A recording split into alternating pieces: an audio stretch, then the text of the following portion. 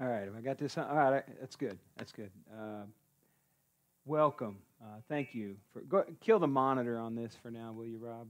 That way, if I step over here, I don't wake everybody up. All right.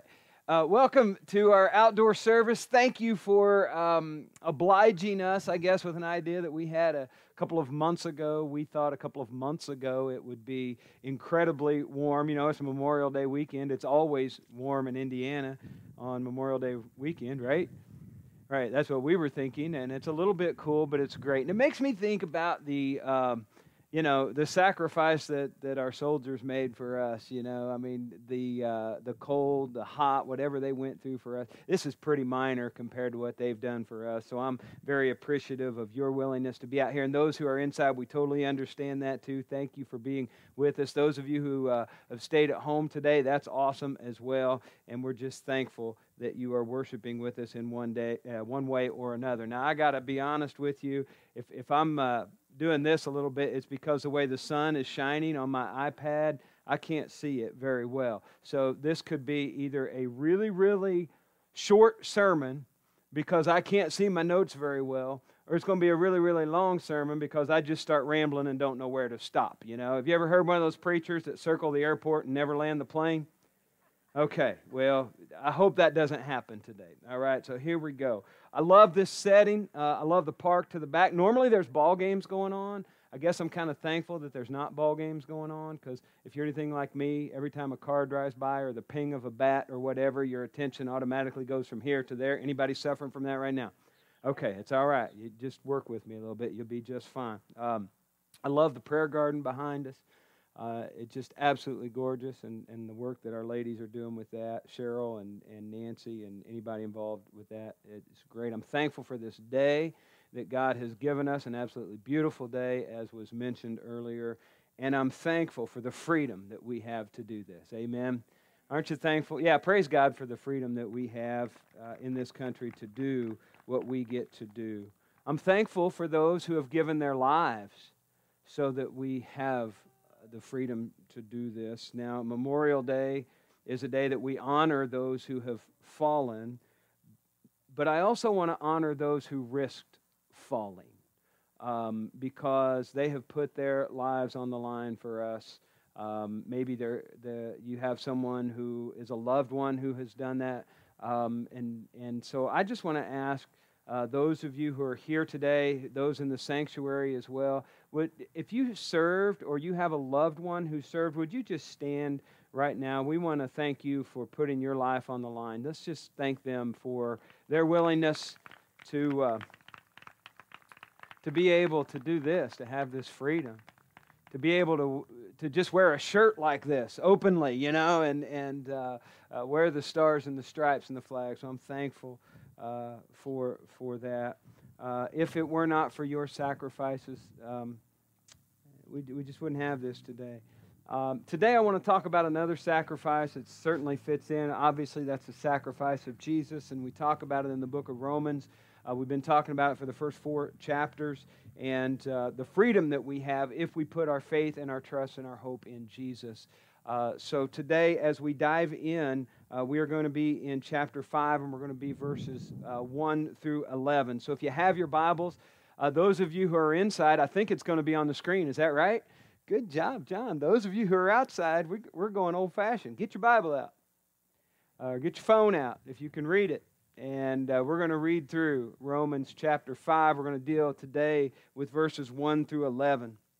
It says, "Therefore, since we have been justified through faith, we have peace with God through our Lord Jesus Christ, through whom we have gained access by faith into this grace in which we now stand. And we boast in the hope of the glory of God.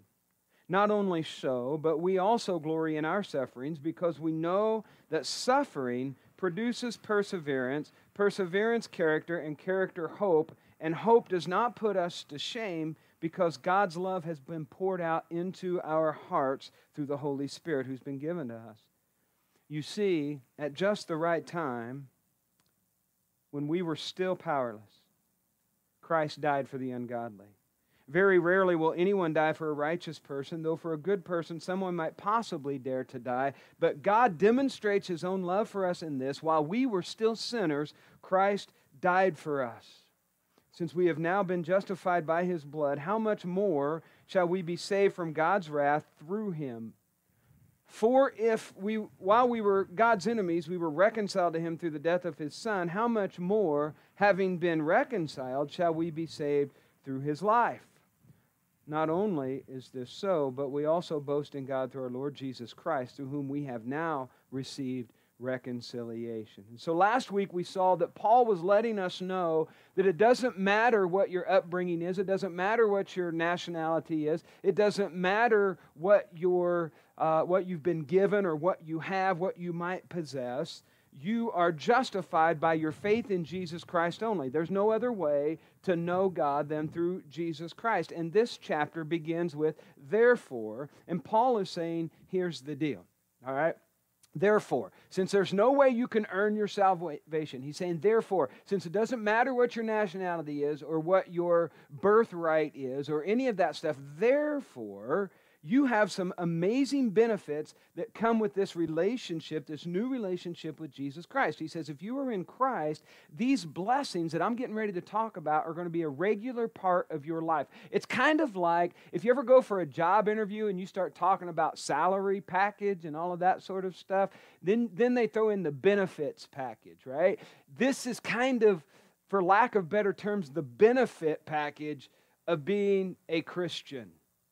And the first one is this. And before we dive into it, I don't want you to think, okay, so you're telling me if I give my life to Christ and I'm going to have all of these benefits. Yeah, that's true. But what happens, I think, some people think, I'll become a Christian for that reason. And we don't want to ever think that we want to give our hope and our trust to Jesus just to get something out of it. But if we do, these are some things that go along with it. And here's the first thing. We have peace with God. That's the first thing. If you're taking notes today, again, they're not on the screen, so you're going to pay a little bit more.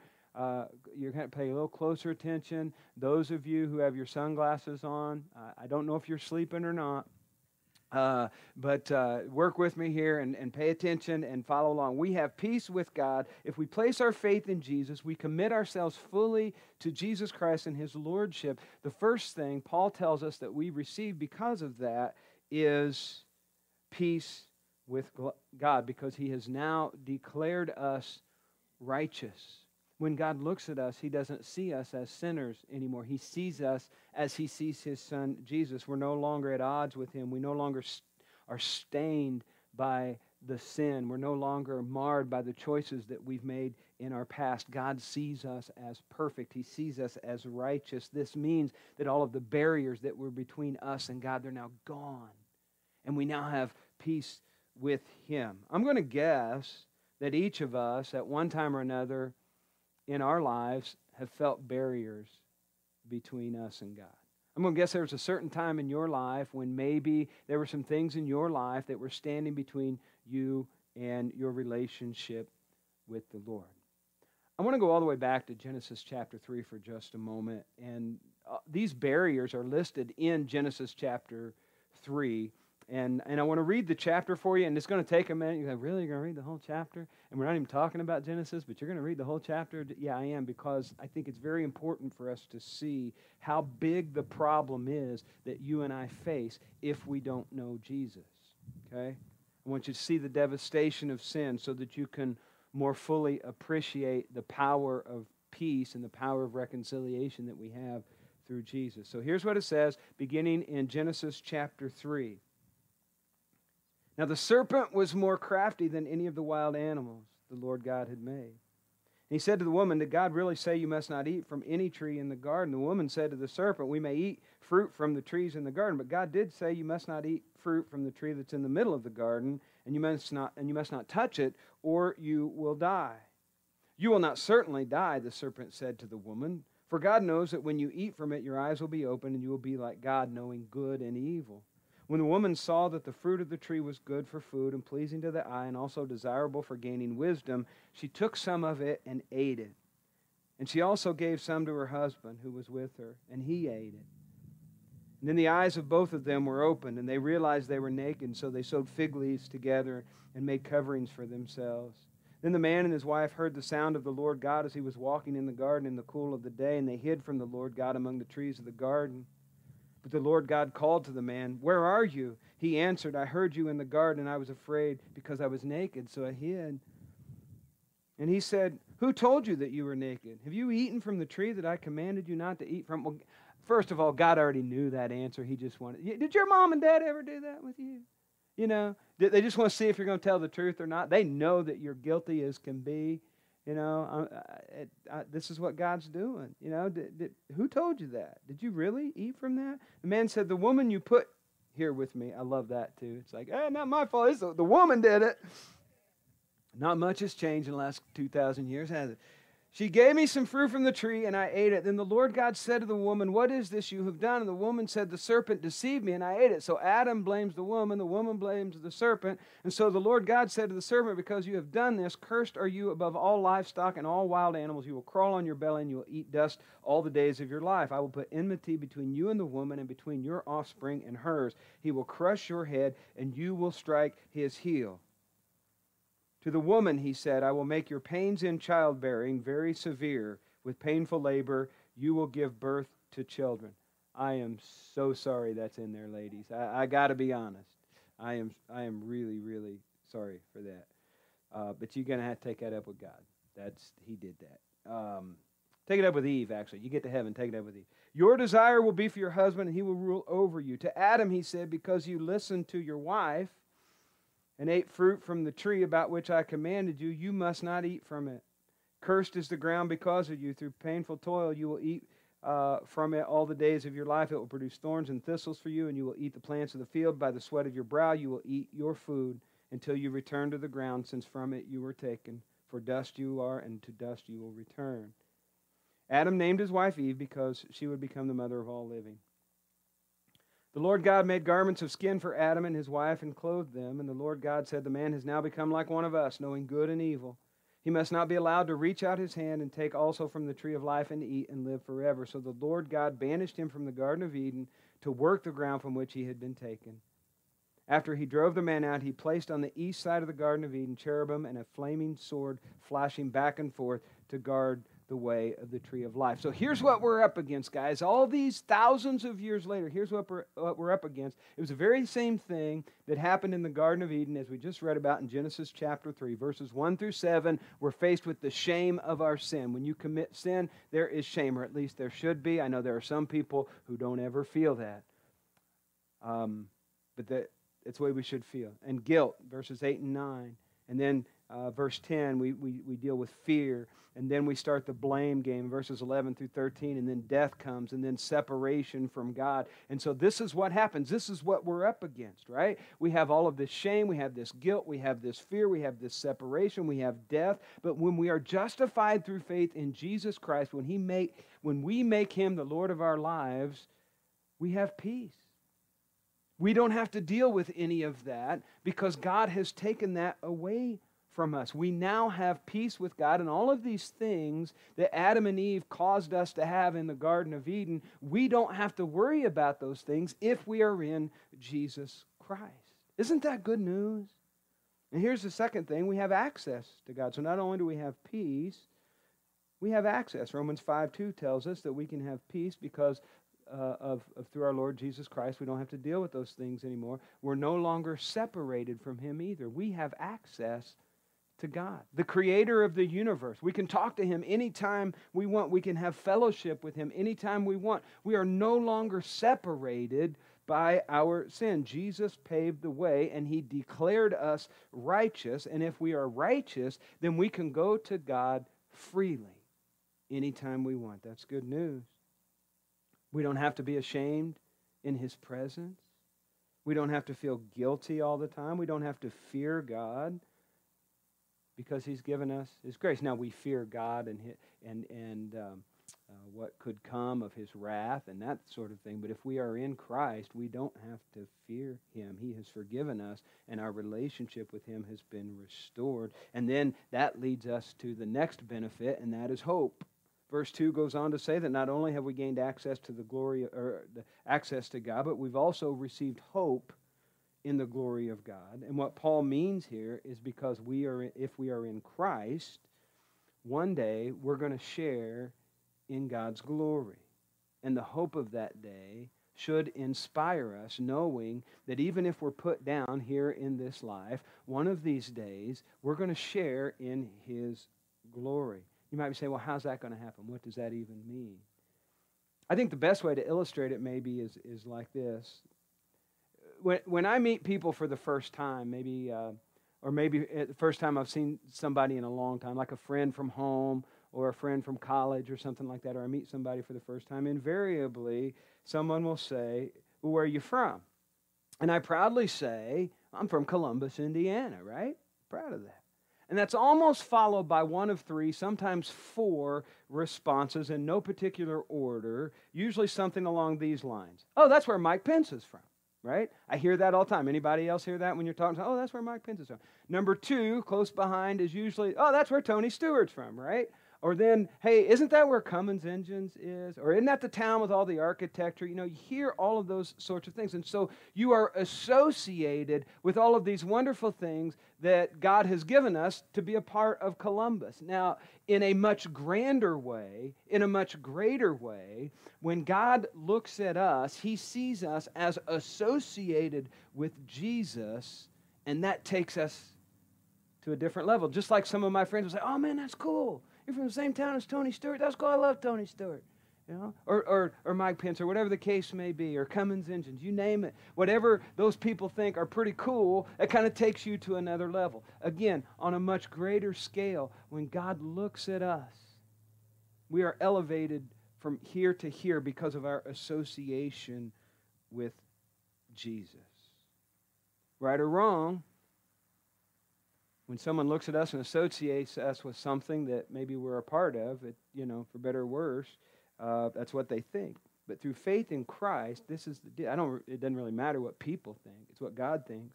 Through faith in Christ, we're now a part of God's family. You know? And we're associated with someone that's not just good at driving a race car.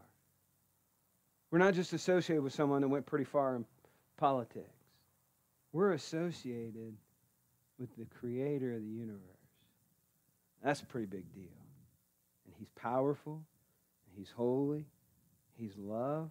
He's able to be all places, at all times, at the same time.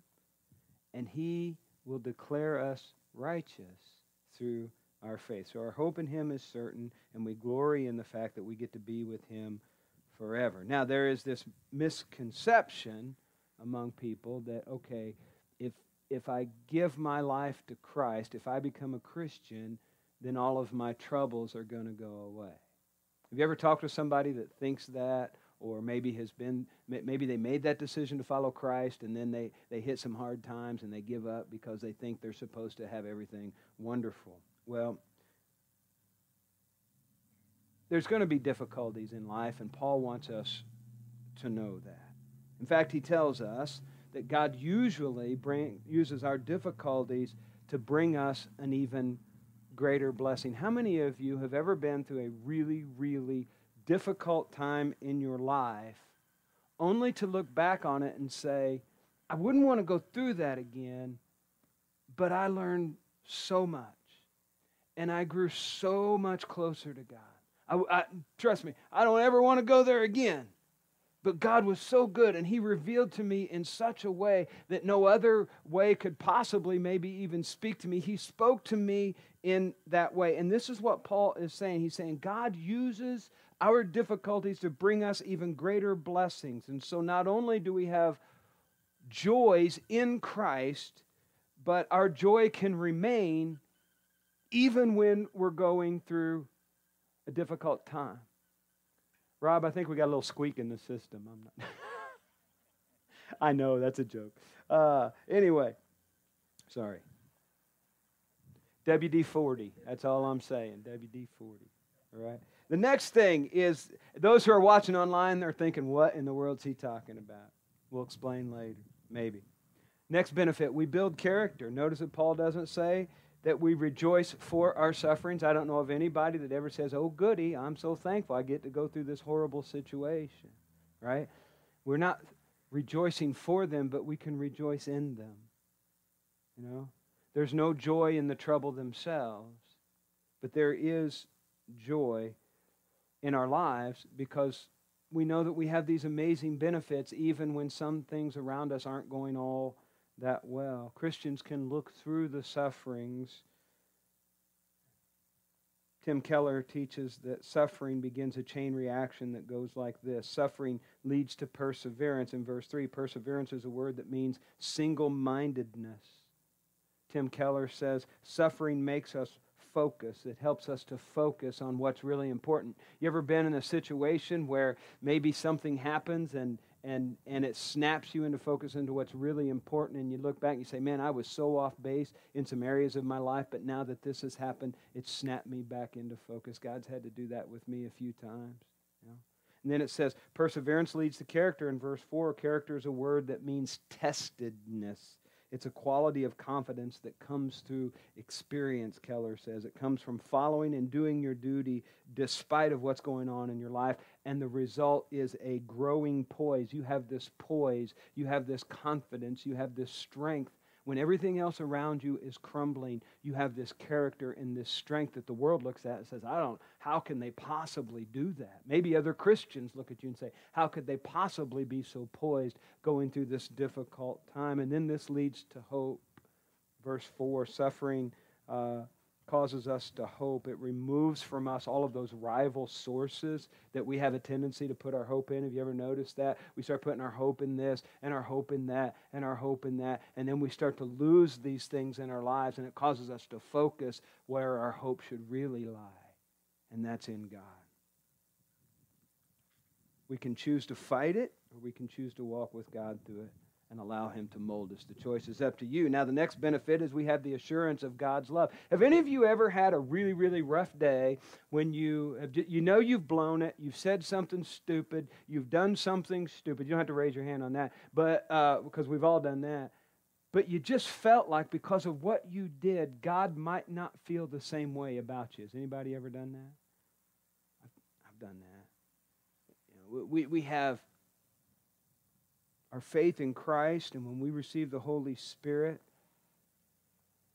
it gives us this internal, I guess, guarantee, for lack of better terms, that God's never going to leave us. That God is, He's in our lives, He's living in our lives, and He loves us unconditionally, and that He's changing you from the inside out. And I tell people a lot, if you're still the same today as you were 20 years ago when you first gave your life to Christ, then you're not allowing the Holy Spirit of God.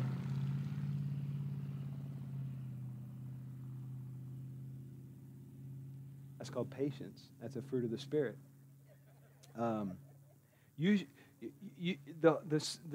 fruit will be evident in your lives if you continue to live for Him. And if there's no fruit that's evident in your lives, you probably ought to take spiritual inventory and see what's going on. Paul explains that the fruit of the Spirit in Galatians 5 is this: love, joy, peace, patience, or long-suffering, some translations say, kindness, goodness, faithfulness, gentleness, self-control. Against such things there is no law. And so you should experience this change in your heart and in your mind to desire these things. You should want this fruit in your life, and as you do, you're going to recognize that God is working in you. And Scripture tells us in Philippians chapter 1, verse 16, I love this verse, He who began a good work in you will carry it on to completion until the day of Christ Jesus. He's not going to stop working on you. He's going to continue to improve you. He's going to continue to grow fruit in your life if you allow Him to do that. And so that's our internal evidence that God is a part of our lives. But there's also external evidence, and that external evidence is that Christ died on the cross for our sins. Verses 6 through 8, Paul explains that we can be assured of God's love because of the death of Jesus. If you don't have anything else going on in your life, all you have to do is look at the cross and understand that God loves you. And He didn't give His life for us because we were good people. He didn't give His life for us because we deserved it. His sacrifice was based solely on the fact that He loves us. Therefore, we can be certain that He's never going to stop loving us because we didn't do anything to get Him to start loving us in the first place. Does that make sense? And the final benefit is this. We can experience complete reconciliation. These last few verses are so important. I don't want to skip past them. They're very, very important. I don't want you to miss these. Paul wants us to see that while the blessings we have studied so far, the blessings that we've talked about so far, while they're incredible, there's so much more. And we see him use these phrases in verse 9 and 10 to emphasize how remarkable God's gift of eternal life is. I want you to notice the tense that Paul uses in this as well. Here's what he says, verses 9 to 11. Since we have now been justified by His blood, how much more shall we be saved from God's wrath through Him? For if, when we were God's enemies, we were reconciled to Him through the death of His Son, how much more, having been reconciled now, shall we be saved through His life? Not only is this so, but we also rejoice in God through our Lord Jesus Christ, through whom we have now received reconciliation. What Paul is saying here in verse 10 is this: if Jesus stayed on the cross and saved us while we were still sinners, then how much more will He continue to love us and save us if we have been reconciled to Him? Does that make sense? He's going to love us continually. And furthermore, if Jesus achieved our salvation when He was dead, how much more will He keep us saved when He's alive? We have been justified in Christ. We have been saved from our sins in Christ. Our salvation has been achieved in Christ. And so if anybody is telling you that you can earn this, or if you just do enough good things, and or you must have done something bad if this bad stuff is happening in your life, or all these things, that's baloney. Right? God loves us, and sometimes just the devil comes after us and does stupid things. And the test of our faith, the test of our character, the test of our love for Him is how do we respond and how do we react when these stupid things come along in our lives. I don't know. I can't help but think complete reconciliation with the Creator of the universe is a pretty good thing. And there might be some of you here today that you've not been reconciled to Him. Maybe you've been running from Him. We teach that you are reconciled to Him by confessing that Jesus is the Christ, the Son of the living God, and you repent of your sins and you're baptized into Him. But that's not the end of it. That's just the beginning of an incredible relationship where God starts to change you from the inside out. The Bible tells us that when we are baptized into Christ, He fills us with His Holy Spirit. And then the change starts. Maybe there's someone here today that wants to make that decision. You can come to the front during this song of decision. Maybe some of you are watching online. You can text the word READY to our church connection number. And we'll get back with you, and we'll talk to you about what we think you need to do to enter into this relationship. And maybe you've already made that decision, but maybe you're struggling with some things in your life and you just need some prayer in your life. We'd love to pray for you. I'm going to ask you to be in prayer for a special group of people that's been on our hearts this past week. The last Tuesday, Wednesday, Thursday night, we've kind of been out here along the sidewalk reaching out to some of the Indian folk in our community, letting them know we're praying for them. And I don't think it's an accident that God has placed all of them this close to us. And we need to be doing something about that. So pray about that. Continue to pray about that God would show us ways. This is part of why we're out here today, too. It was our hope that maybe some might find their way here during this service. But please be in prayer for that as well. I'm going to ask you to stand with me. We're going to go to the Lord in prayer, and then we're going to sing this song of decision. If you have a need this morning, we invite you to come.